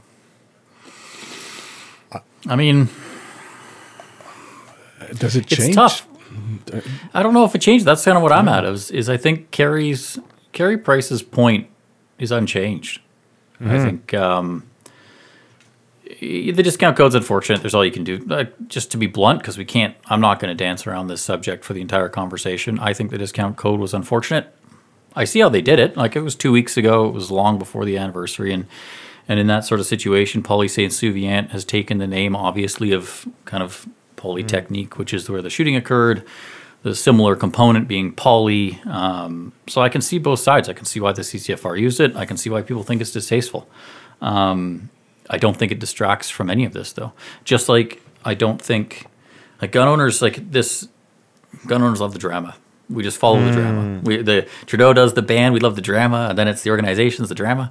We just distract from all that. It's human C-21, nature. the problem with it was, in day one, it only impacted licensed gun owners. Carey Price makes a tweet saying they're banning a bunch of hunting guns. Again, the problem is, fundamentally, it only impacts licensed gun owners. Yeah. No criminals are losing any of their guns. If you are a criminal without a gun license, you cannot be charged with the contravention of any of these laws. You just can't. You're not actually contravening these laws, so they can't charge you with it. All of this stuff is a distraction. Wow. And I think in that regard, like, people are going to make a lot of hay of and I think from what the rumors are, we're going to see it probably continue for the next little bit, that things are going to continue to go poorly with this discount code and whatnot. Again, it doesn't really matter. Like, we're supposed to be a country of serious people with a serious government that spends a bunch of serious amounts of money on this stuff. I'm a little bit, personally, I'm actually, like, again, I'm not a hockey guy, so when I say I'm a big Carey Price fan, I'm a Carey Price fan for him standing up the way he has. I have a tremendous amount of respect for the manner in which that man has stood up for mental health and gun rights in this country. For men, it's incredibly important. But I'm also a bit insulted that this government produces a law that doesn't do anything good. Everyone says, from police officers, chiefs, lawyers, gun advocates, industry members, even people that have had, victims groups say this won't work. And government doesn't do anything. Anti-gun criminal defense lawyers. Anti-gun groups say it's not going to work. Government keeps going. They add a bunch of semi-automatic hunting guns to it. Everyone that's involved goes, this is banning a bunch of hunting guns. The government's response, you're lying. An NHL goaltender makes an Instagram post and now the government takes it seriously. I find that, to use some extreme language, fucking insulting. Because I count as much as he does. Like, I'm a citizen of Canada. I pay taxes just like he does. I own a business, just like I'm assuming Carey Price probably owns a business at this point. Why is it that he makes an Instagram post and Justin Trudeau suddenly has to reconsider his list? But when countless witnesses, countless police officers, countless lawyers, and countless stakeholders stand up and say the exact same fucking thing to him, he doesn't say a goddamn word except, oh, that's misinformation. That's lying. Don't believe the hype. We're not banning hunting guns. Like, that is fundamentally offensive. And again, the drama around this promo code, the drama around the organizations, is just a distraction. We got a government that is literally governing by Instagram. And it's freaking bullshit. Like, gun owners should be pissed about that, not about this stuff. They should be pissed at the fact that an Instagram post is what made Trudeau take notice. That's the world. I totally agree. And unfortunately, that's the world we live in. We live in a world of circus and superficial and appearances. Right. So if we're going to be governed by public perception, how do we comport ourselves or use that in order to be able to achieve an end goal that's going to be beneficial for everybody? I think so. I'll just opine here that the one thing is that I've done is I've written to my member of federal parliament and my member of provincial parliament legislature to say, I oppose this. I urge you to vote against this, or in the case of provincial, they're not going to vote against it, but to say, thank you for what you're doing and standing up for gun owners, or basically to communicate with them to say that, hey, this issue matters to me and I vote based on it. So I think letters are polite and professional letters are useful. I think also for me, another silver lining here is that Bill C-21 is unenforceable. There is no enforcement mechanism to confiscate all these firearms, and that is a sign of hope. It's risky because any single person can be targeted and your house can be raided and they'll find what they find. But the mass confiscation is just unenforceable. It's entirely reliant on the goodwill of individuals. And I think that a lot of individuals don't have that goodwill at this point. And so they will de facto become outlaws. Not because of what they've done or any kind of harmful intent, but simply because they've been standing on one side of the line, they played the bargain, they got all their paperwork, they followed all the laws, and the government arbitrarily, capriciously, perhaps even with malice, redrew the boundaries, repositioned the line, and put us on the other side of it. So it's unenforceable. And I take hope from that. Your earlier point, though, of this legislation being incredibly harmful from the perspective of its ability to disillusion people and the division that it causes and whatnot. Because I think the fracturing that all this is causing amongst society, the vitriolic, this didn't exist. Like for any new gun owners, because I forget that, like, I'm 37, I'm not that old. I've been in guns for 12 or 14 years, I guess now. Long enough that I remember the old long gun registry fight. And back then, there was not this acrimonious attitude. If you were a gun owner, it would be maybe 1 in 10 Canadians would be like really anti-gun. Like most of them were kind of just like, yeah, okay, like I'm not really into it, but cool. That was the majority of people because we kind of accepted that we didn't have the U.S.'s gun problem. That was Canada. If you think about growing up under Chrétien and then under Harper, most people would think, oh yeah, we used to think of ourselves as a country that didn't have America's gun problem. And now Canadians do think we have that problem, but the number hasn't changed. Our gun homicide rate has remained largely the same. So it becomes more, when you say, like, how do we combat this? Is it a case of public perception? Do we need to get more people like Carey Price on side to support us? I don't know, because we haven't really changed. Like, the perception has shifted for no reason. And unfortunately, I think gun owners kind of have to accept that, like, when I say no reason, we all know the reason. The government has shifted the perspective by continuing to make guns sound more dangerous at every juncture.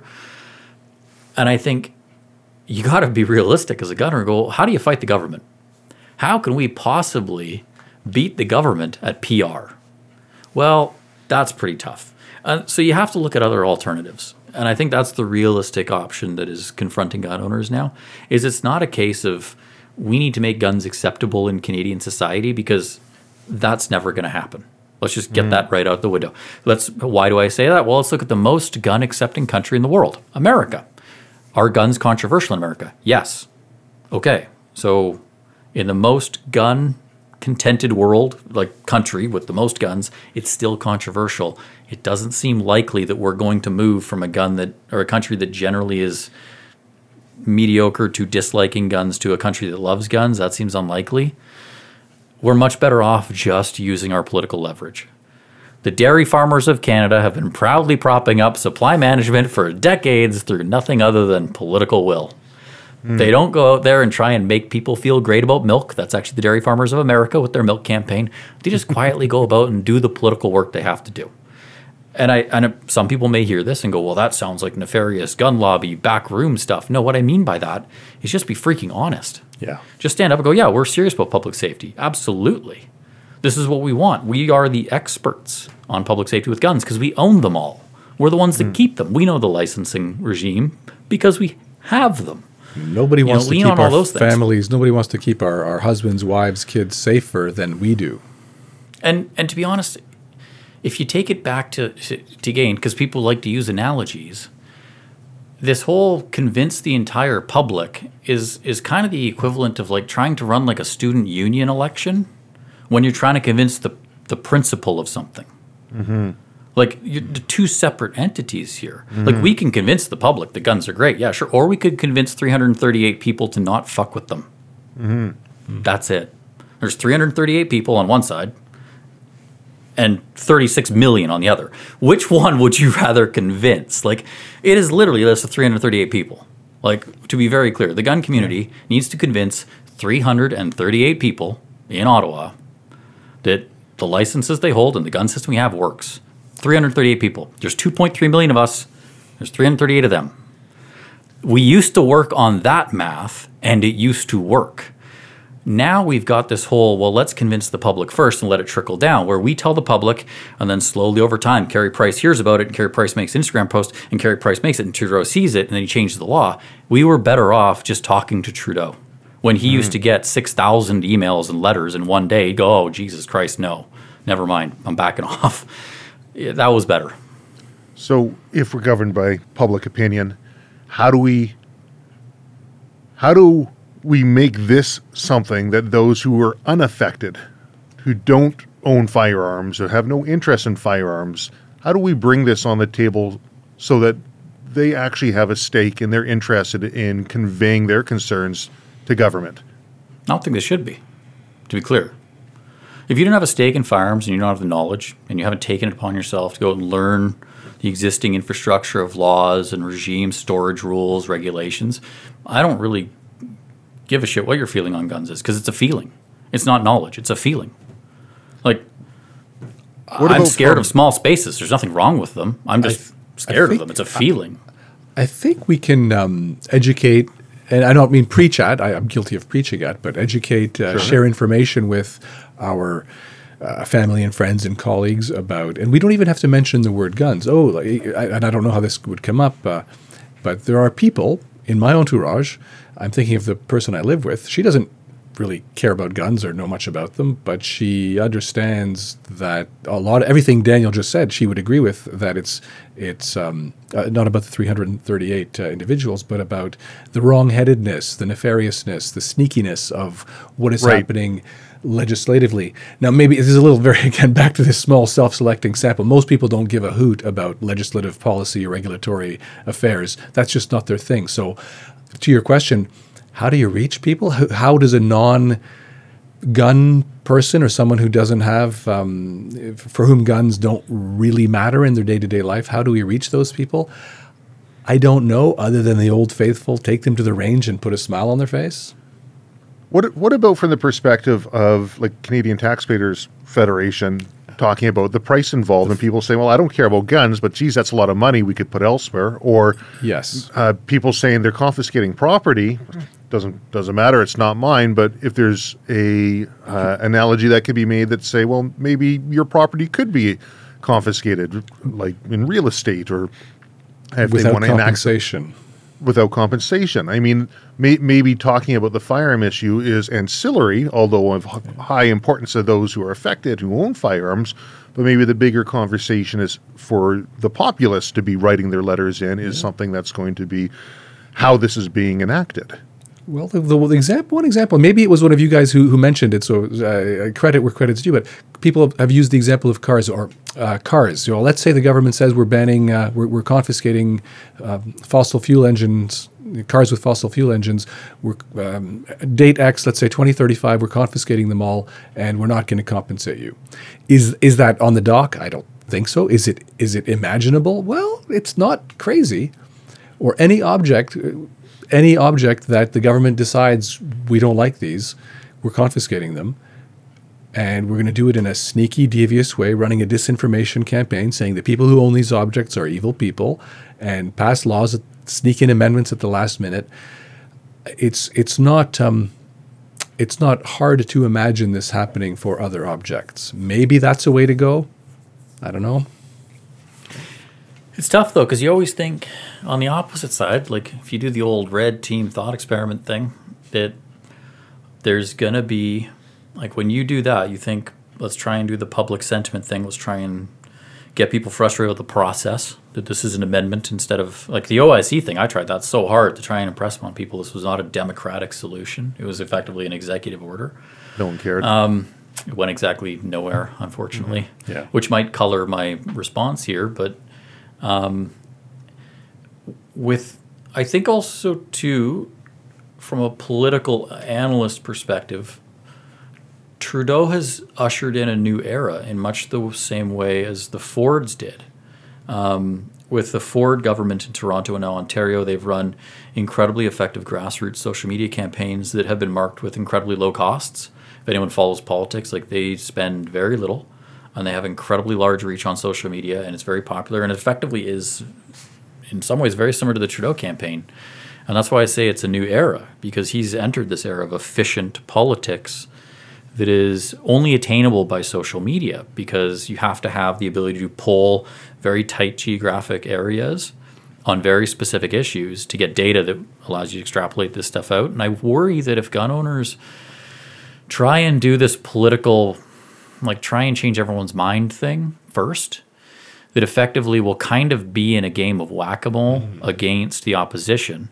And as much as we're constantly trying to whack the anti-gun moles down, be like, nope, there's going to be a strategist out there constantly finding new populations of people in ridings that we're going to have to go and find. So until you kind of get, like, you're kind of going to need to get a decent, 20% message incursion into every given riding for that to be effective. And that's where these strategies start to fall down. I think this is where this gets into the larger discussion of gun owner politics in Canada, where it's incredibly frustrating because 2.3 million people with gun licenses in Canada constitute absolutely one of the largest identifiable vote blocks in the country. Like, if you can say there's a single thing that ties everyone together, that and Ford pickup truck ownership are kind of the two big ones, right? Like, those are the big ones. But unfortunately, because our country's so big, 2.3 million people spread out across 338 ridings does not equate to enough votes to sway most electoral outcomes. And especially in this era of new efficient politics, where I think, unfortunately, unless someone can come up with a PR campaign that within the next 3 years is going to convert urban Toronto and GVRD voters to pro-gun, straight up, more than 50% pro-gun, I think that's effectively a waste of money to invest in, to be quite honest. Kind of like, because again, this is where, to add some context, social media plays into all this stuff in a dramatic way, but social media is also incredibly censored for guns. Like all of us, Nick, you, Travis, we've all talked about it, that you try and put stuff on Facebook or Instagram, and it's incredibly restricted by being gun content. Yeah. Even if you're not gun content that you're putting up, but you're a gun business. I just got a notice back from TikTok the other day. It said, sorry, you're not going to be shown to the same audience. And I'm looking through what I have. There's one video of me walking with a rifle over and one of a scope. And not talking about guns, not promoting guns, the one that was looking at being promoted was on survival equipment. They said, no, sorry. And Shaft category.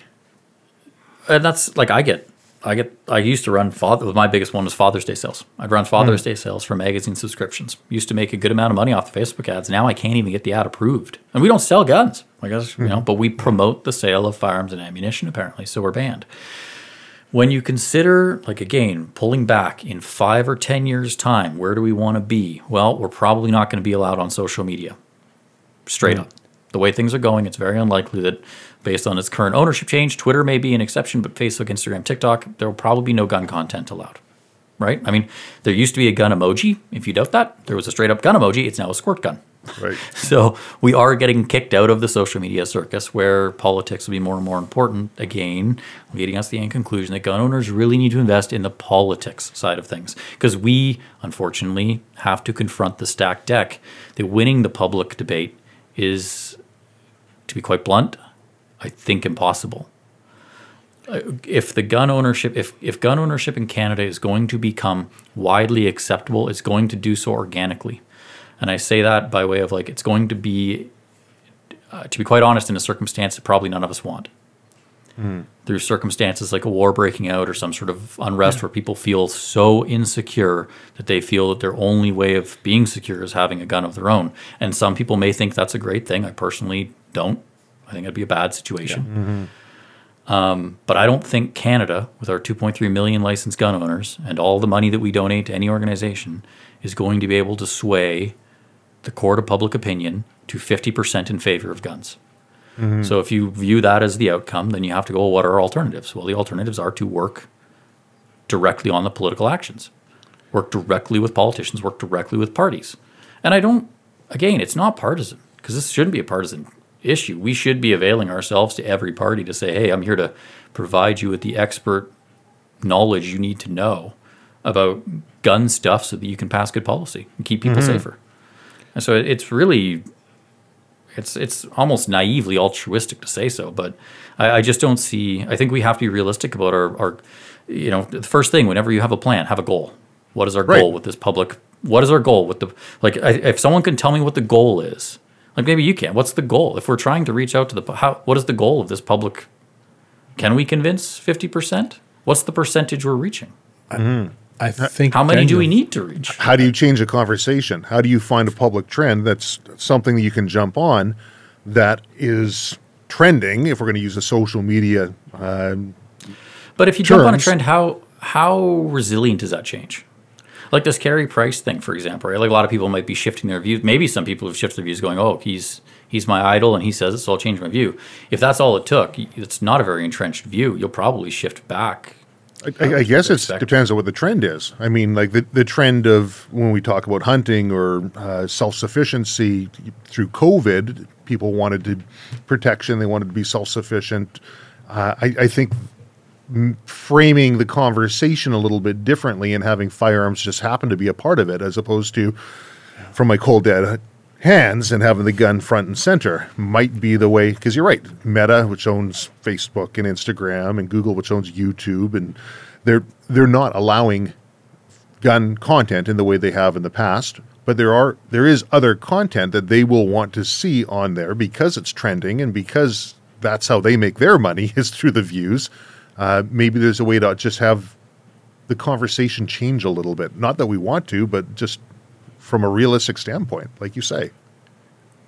Oh, I think it could. And I think that's one of those, it has to be reactive. Like you said, it's got to be, you got to see the trends and respond to them, kind of grab them when you can. And I think react to trends that are occurring in the real world and reflect them back. I think that's kind of like maybe a bit antithetical to my personal nature. I tend to be a bit more like, I just kind of want to plan and just get on those tracks and roll down them rather than kind of react. And that's probably where I do view a bit of the like, there are a lot of things that I think public sentiment is counter to what our politicians do, that our politicians just don't let get raised to the issue of any kind of debate because it's been settled. I mean, supply management is one. Most Canadians don't like supply management. It raises prices, you name it. But it's just a non-starter for the NDP, the Liberals, and the Conservatives. because those people that are involved in spy punishment have effectively communicated their interest to politicians, and now the politicians have those interests in their best hearts too. So, we see a road there, and it's kind of, I guess I also must say, perhaps there's a bit of unknown bias that I haven't recognized before this, but as a gun industry member, perhaps I simply draw more parallels with the dairy industry than the ability to sway public opinion. Sure. There's a couple aspects also that I think we haven't mentioned yet that I think are worth mentioning, and one is that guns are unfortunately a terrible political thing. Like, we don't align on gun ownership. Of those 2.3 million voters, there's, as I suspect, as many who vote NDP, as Liberal, as Conservative, as other parties, that I suspect the vote distribution is roughly equal to party votes, and there are lots of gun owners who voted for the Liberals 3 times in a row, and even after Trudeau promised mass confiscations, voted for them because guns are not their number one voting interest. So one is a lot of gun owners actually vote Liberal or for other prohibitionists. The second thing is, in terms of convincing, this is a bit of a complaint with a smile, that forget about convincing Joe Voter. We have gun owners who are in denial, and the gun clubs. Just an example that was related to me in the spring, perhaps a few weeks before the May 30th announcement. Handgun club near Toronto. The board is coming up for election or planning the year ahead, and they are in complete denial after the Prime Minister has said repeatedly for years he wants to confiscate handguns. This handgun club was not doing anything different, not stepping up its recruiting efforts, not budgeting differently. Hey, what if we get shut down? No change. Not talking about handguns, not promoting handgun ownership or handgun sports. Total denial, total head in the sand, total old school game of, if we just keep quiet, they'll leave us alone. Doesn't work. And here's, again, I find that terribly frustrating. Real world examples of what Nick is talking about. You got two, let's say you're Joe gun owner. You got 2 options. You belong to that Toronto gun club, right? You can, and again, I feel like I'm going to have to take it easy because I'm beginning to preach, but this is the last bit. We've done really well. Preach. You can try and convince the public, and if you do so, you'll probably turn to social media, because that's how most people broadcast, right, these days.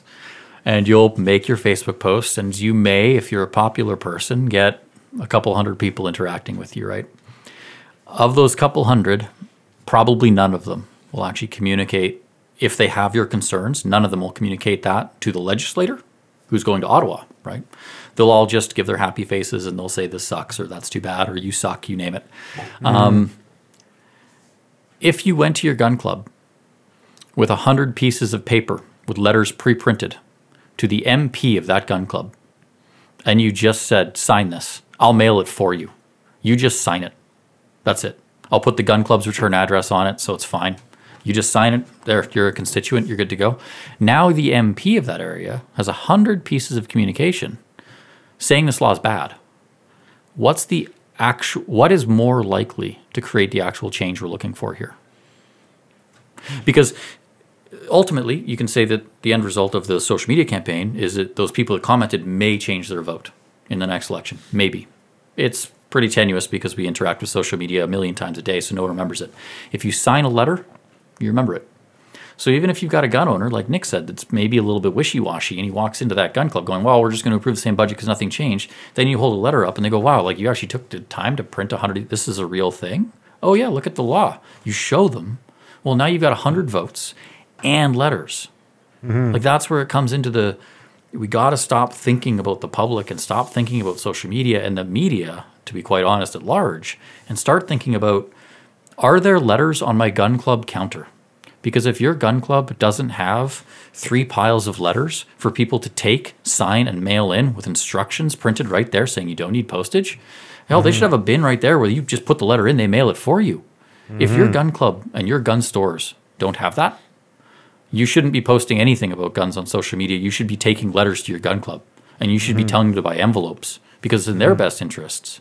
Like, that's the real change here. Like, that's, and I'm starting to see it. Like, to be clear, like I'm sounding a bit ranty, but I'm starting to see it. I go on Reddit, I see the big stacks, and like, to be very honest, I wanted a chance to say, like, as someone in the industry whose entire family, my livelihood is tied to this, like, it's a huge huge boost to go on Reddit and see people with stacks of letters being like, I'm going to go bomb the mailbox with like 400 letters. And it's the Senate, it's the MPs, and they're all proud of it. Like, it takes me right back to early long gun registry days, like when we were effective, and it's awesome. And I think that's where people gotta like stop being distracted. You know, it's great the Carey Price stands with us. That's great. Now go print a letter. Like, that's what it comes down to. In politics, they always talk about knock a door because door knocking is the basic fundamental grassroots political effort. So the running joke is, that's a great idea. Have you knocked a door? Gun owners should be doing the same thing. It's a great idea. Have you sent a letter? It's free. It's a piece of freaking paper. Your boss won't miss it if you print it off at work. They'll never know. Like, just print them off and get them in the mail. Like, it's that simple. It's that easy, you know? And that's where the change comes in. So I think that's the big thing, is really impressing upon people that, like, they can change things. They just got to stop thinking about, you know, just talking to social media and Facebook posts and Twitter and all this, and actually talk. Like, there are 338 people who make these decisions. There are 2.3 million of us. Like, this shouldn't be difficult. This really shouldn't even be on the table. If we were at all effective as a lobbying entity, when it's almost comical when these anti-gun groups talk about the strength of the pro-gun lobby, because, I mean, 2.3 million of us. Yeah, it is comical. How many people are in the dairy industry? How do you respond to the people who say, and I think it's legitimate, I understand this response, I'm not, no one's getting my guns, I don't want to send a letter, I don't want to go on the record as flagging myself as being a concerned party, or, you know, that I own anything, I'm just going to go dark. I'm just going to quietly not comply. What's a good response to tell those people? That you can quietly non-comply and voice your concern mutually.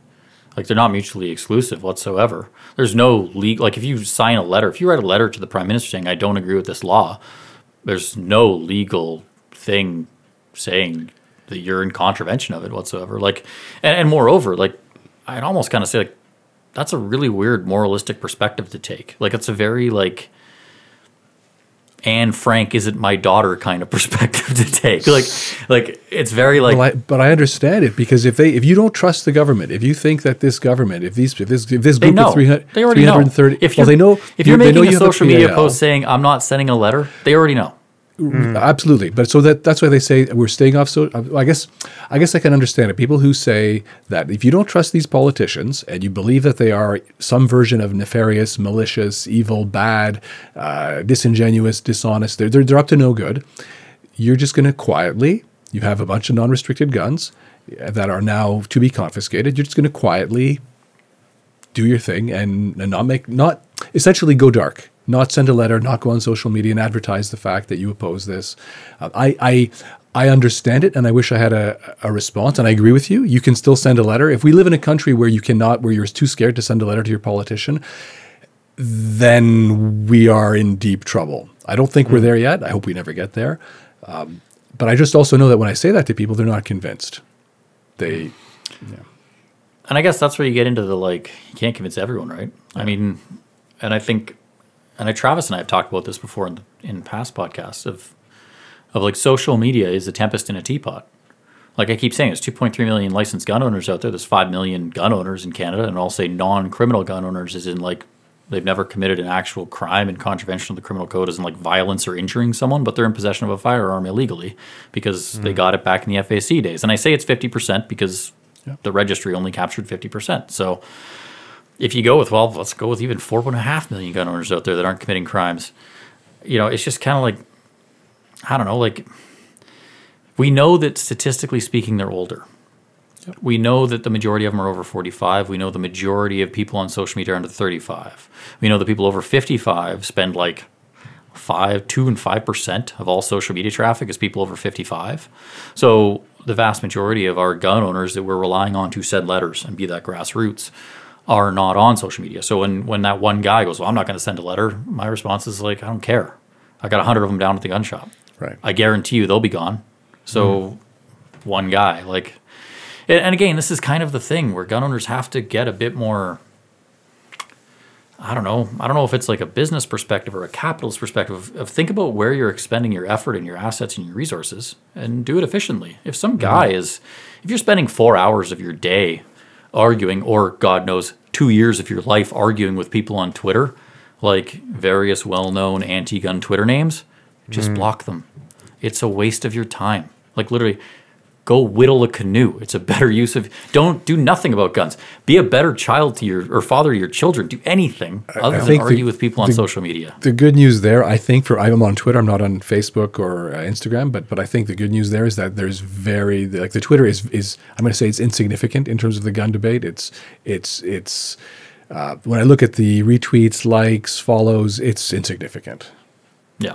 The numbers are insignificant. Yeah, it's a very lively discussion, and I think that's why it gets confused for the actual discussion, because there's a few people that really, it's a small community of people like talking about it. I like it, well, but it's definitely I'm on it. Too I'm there frequently. too. But in terms of, I guess it's insignificant. I guess in terms of reach, we're very smart people who are on Twitter, posting very important messages, but we're not reaching things. And that's where the Carey Price thing comes in. Why was Carey Price so remarkable? Because instead of reaching 5 or 50 or 500 people, he reached, I don't know what the numbers are now, but thousands or tens of thousands. So the media picked up on it. Is it millions? On his, I think his Instagram post. I think he's got millions of followers on Instagram. He's a popular guy. Okay, so he reached a lot of people. That's why it's quite significant.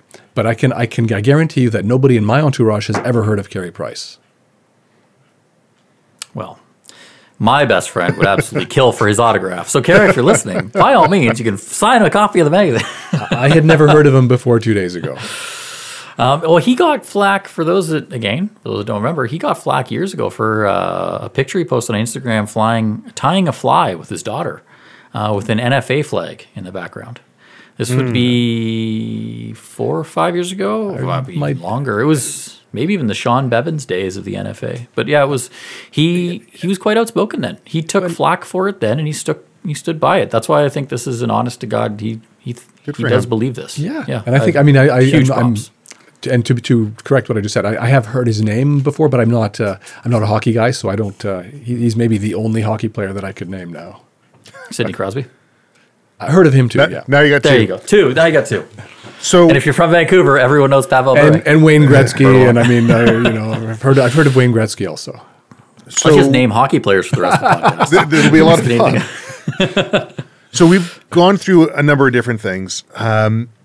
We put the question out through social media. A number of the questions that have been asked have been answered throughout this podcast. There is one here from Brock Fisher. He says, what will be involved in amending this bill or dissolving it if conservatives get in? So let's say they get in politically, everyone's on the side of getting rid of it. What would that look like? Probably not something that happens overnight. Not overnight, but they would need a majority. The Conservatives would need a majority, and I would say that's perhaps a hope that Pierre Poilievre. I think there's an incredible political movement around him. I'm going to bookmark that.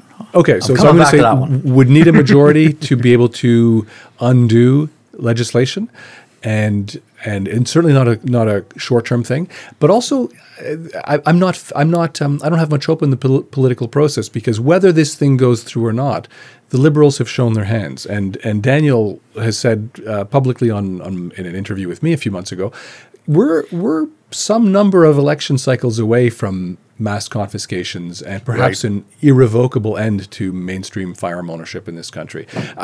That was at the time. Maybe things have changed dramatically now, but I think we know where this thing is headed without a major cultural, political, social change. We know where this game ends, and it's not good for us. Now, I said there was a bookmark, and I agree with everything Nick's saying. So I'm not disputing, because again, we all get along famously. We actually do. That sounded like sarcasm, and we actually do get along really well. Oh, you said it, man. You said I'm stealing your words. We get along great and agree on pretty much everything. Yeah. What I think is really interesting, though, is to game out, because I agree, it needs a majority, like conventional thinking, absolutely needs a majority to rescind. It'll take a full legislative act. This is one of the interesting things is some of the previous stuff the Liberals did, C-21, you name it, rescinded, because people have forgotten, took away the ability for the governor and council to declare a firearm non-restricted. So we're can't OIC things. So it's a one-way trip. So effectively, the Liberals have almost forced Pierre Poilievre's hands into a full Firearms Act rewrite. Because if he comes into office buoyed by a bunch of people going, well, this act is bad and we want this rescinded, the only way to really give us back these guns, to be quite honest, the easiest way to give us back these guns at this point, because the law has been so... It's like a broken down car that people have fixed on the road, and it rolls into the service station with 14 different brands of parts on it. And the mechanic goes, this is going to take us significant work. You should just buy a new car. That's what Poilievre's walking into with the Firearms Act, is this jalopy of a broken down junker. And his easiest solution is to blow it all up and go, no, we're just going to start from scratch. And we're going to get definitions. We're going to throw this variant crap out. We're getting rid of this FRT. We're starting from scratch. So I think it's interesting the Liberals have forced hand. But what is more interesting to me, and again, why I've been so on gun owners to get involved in the party politics side, if you have any inclination to join the NDP, do so. Because we're probably looking at a spring election. That's the common rumor, spring 2023. And what I'm about to say holds true regardless of when the election occurs, but for the reason of the conversation, it's easiest to have a time. Let's say an election happens in March of 2023. We don't know the outcome of that election. Polls will have all kinds of things, whatever. What we do know after that election is it is very unlikely that the next Liberal and NDP mandates end with the same leader that they currently have. It is very unlikely that no matter if the NDP or the Liberals, if the NDP won even, I mean, if they won, Jagmeet would probably stay, but that'd be the only way. Even if the Liberals win, it's highly likely that Trudeau will probably step down. He's kind of intimated this is the last one he runs in, you name it. Much like when Harper left the Conservative Party, Trudeau will leave the Liberals effectively rudderless when he steps down. Because it's not the Liberal Party that we all have known through our childhood. It is the Trudeau Party at this point. It is much like the Conservative Party was the Harper Party. It took on the personality of the leader. There's going to be a massive change when a new leader steps in. And that massive change brings with it massive opportunity. And I think both within the Liberal Party and the NDP, gun owners would be very well to both communicate with, if they have a Liberal and NDP MP, to communicate with them that no matter what happens in the next election, they're going to be facing an internal party election. And where they come down on this issue may be very important. Because if you're a member, again, I know I'm kind of spiraling here a bit, but the NDP does not have a large membership. So as gun owners, if you were to join the NDP, you could have a massively outsized impact on NDP policy.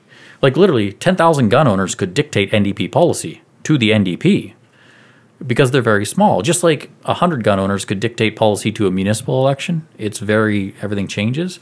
Gun owners got to think about this. Think not about, the election's very important. We should all work very hard to make sure we get a majority, but also keep in mind that there is a goal beyond this election.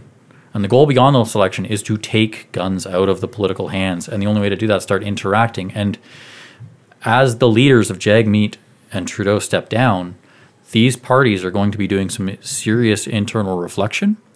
And I think when you say a majority, I think there is an opportunity here to get the NDP at least back to a gun agnostic or perhaps even pro-gun side, because they are the party of blue-collar union workers. This policy wastes a ton of money that would be better spent on numerous social supports that the NDP would otherwise support. I mean, $1 billion towards this gun ban goes a long way towards expanding that dental program.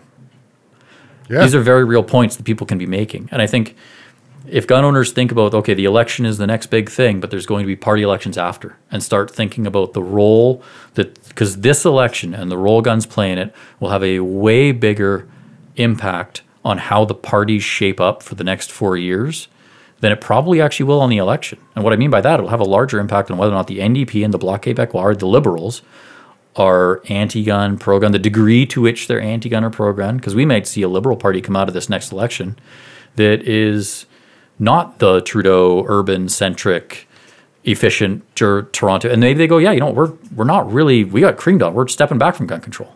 We don't think, we don't have a lot of gun homicides. The Liberals could entirely, it's within the realm of possibility. Dare I say it's more realistic than changing 50% of Canadians' minds? It would be nice. And we are going to be confronting the opportunity for that within the next year, realistically. And that's what I think we need to start working around now. Is the election's one thing, but that's the larger issue, is to start recognizing that. Nicholas, you have anything to add? That message gives me hope. Actually, it makes it. It's. I agree. It's plausible. It's possible. I don't know if it's probable, but it gives me hope that change is possible. Well, if we don't have anything else to add, we've been at this for a little bit of time. I'm sure there'll probably be more questions that come down the pipe after this podcast, and we can probably address them through social media or perhaps through future podcasts like this. If we don't have anything else to add, perhaps we wrap it up here. What do you say? Travis, thank you very much for organizing this, for what you do, and for having me on as your guest. I would agree with Nick, as always, with everything he says. I am in agreement because we get along. Because we get along great. It's been a great podcast. I've really enjoyed. It's always great with you, Travis, and it's fun to have Nick as well because I like talking with both you guys. So having both of you on one it's like a threesome that I've always dreamed of. Well, I don't know if I'd phrase it quite like that one. On that note. I do always enjoy speaking with you. Your perspectives, both of you, are fantastic. And Nicholas, I mirror your sentiments on what Dan said there. It leaves me with some optimism, and there is some direction that we can go. Thank you very much.